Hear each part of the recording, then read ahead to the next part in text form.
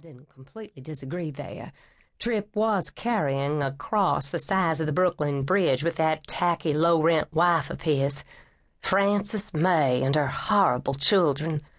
Dear God, what a disaster she was. Gives a new definition to the old ball and chain. Well, we'll dissect Frances May later. Don't you worry about that for a minute. So, back to Mother and Trip and their Freudian Oedipus thing. I wonder how much Mother would have seen of Trip if our plantation didn't have a dock and a landing so Trip could spend half his life on the Edisto River. Trip was your basic Southern good old boy. Lawyer, fisherman, hunter, clean-shaven, a good dancer, manly, and with flawless manners. He never came to the supper table without a tiny cloud of aftershave in his aura. He always held Mother's chair for her and found a compliment for her as well. Mother was smug in her reign as the matriarch, and that she was well in control of her son's attention. They shared many things in common: great regard of weekly family dinners, love of land, sense of place, and the importance of a stiff drink or two at the end of the day. Frances May was never going to get in the way of Mother's love for Trip. She didn't stand a chance. Sometimes I would think that he had married Frances May just to show Mother that she was irreplaceable, that Frances May was some kind of a surrogate who could have his body but would never know his heart. Unfortunately for Mother, as Trip's family grew, his attentions became less frequent and more disingenuous. When he began to drink a lot, Mother began to whip it on the masses. The gardener, Raoul, the UPS man. Mother spread it around, to say the least.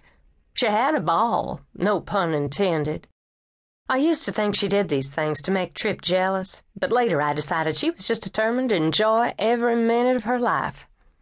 Mother's affairs pretty well horrified Trip and Frances May and helped them build their case that Mother had a loose screw. Well, in the amour sense, she was a loose screw. Hell, she left a string of bodies behind her too numerous to count. But crazy? Not even for a second.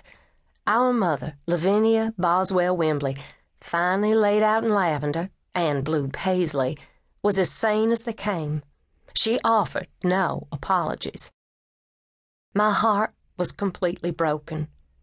You see, 6 months ago I was living in New York and thought I was very happily married. Richard and I had a great apartment on Park Avenue. Our son Eric was growing up beautifully. I had a small but successful decorating business, and life was pretty darn good. Sure, we had our issues now and then, but there was no pressing reason for complaints. No, I never dreamed this could happen.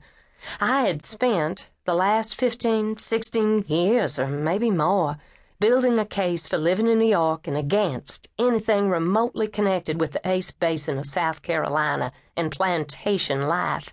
It was horrible to me, boring. The unending repetition of tradition, day after year, after generation, suffocating. The Ace was my demon to reckon with, and mine alone, and anyone would have thought that at this stage of my life I was old and wise enough to take it on. So I came home to see about Mother for a short visit. I wanted to assess things with my own eyes. My relationship with Mother and with Trip had been strained for years. The geographic distance between us didn't help things either. But I wasn't going to let Trip move Mother out of Tall Pines and into a retirement community without knowing if it was truly necessary, and that Mother wanted to go. I remember thinking, shoot, even though Mother and I had zero in common, she was my mother, and I owed her at least that much. What I found on arrival was exactly what I expected. Mother was playing cards with her girlfriends and talking about men. Millie, Mother's estate manager and friend of a zillion years, was still up to her same old voodoo. Trip was drunk as usual. Frances May was pregnant as usual and still turning over the silver, looking for hallmarks with her green eyes. And the girls were still full of all the antics of every devil in hell. Everything seemed normal. It was. I thought it was my mission to open Mother's eyes to Trip's intentions, to make her see that she needed to take it down a notch or two. Surprise, surprise. I was the one, not Mother, who was about to have her